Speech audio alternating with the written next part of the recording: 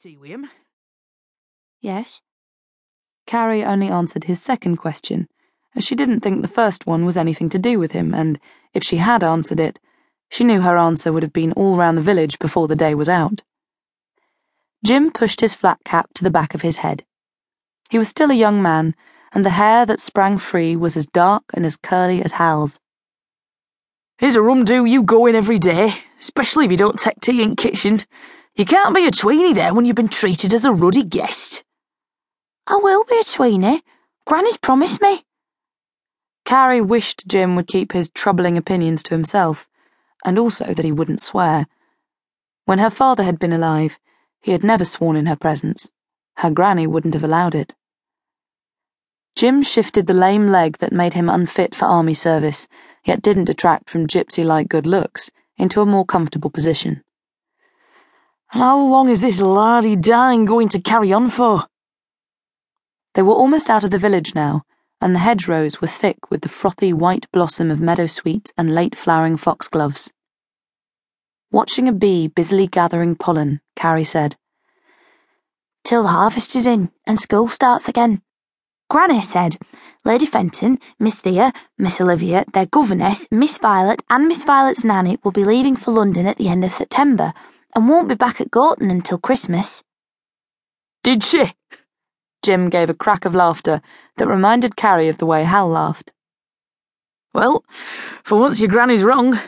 Her ladyship won't be going back to London this year, not with Zeppelins raining bombs down on it. This year, Lady Fenton is going to be keeping Miss Thea, Miss Olivia and Miss Violet safe out of harm's way up here in God's own country.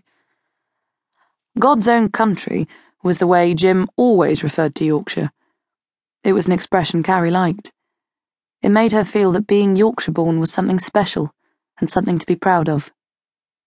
As the horse continued to trot along the lane, Carrie wondered if Jim was right about Lady Fenton and her children not leaving Gorton Hall at the end of September, as they usually did.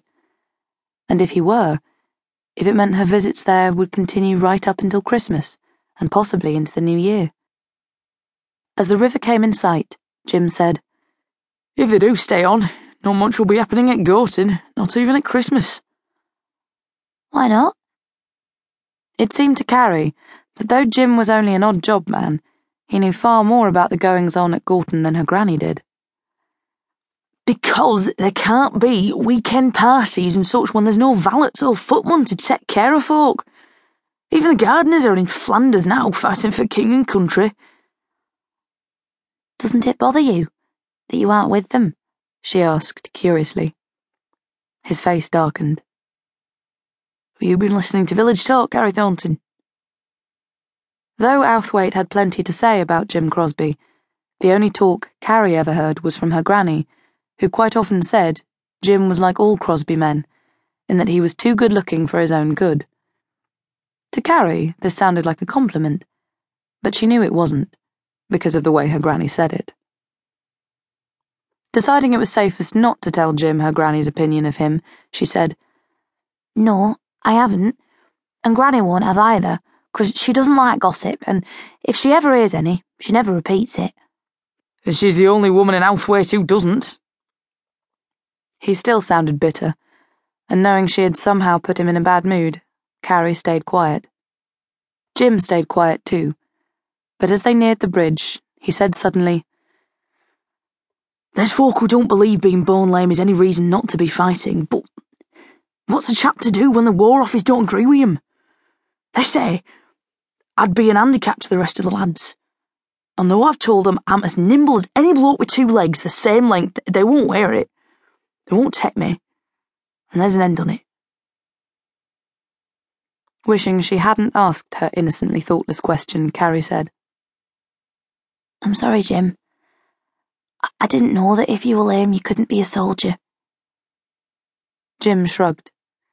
He wasn't particularly tall or broad-shouldered, but he was whippy and strong, and all his life he'd never been shy of joining in any fight that was going, as many pub landlords clearing up after a fracas in which he had been involved knew to their cost.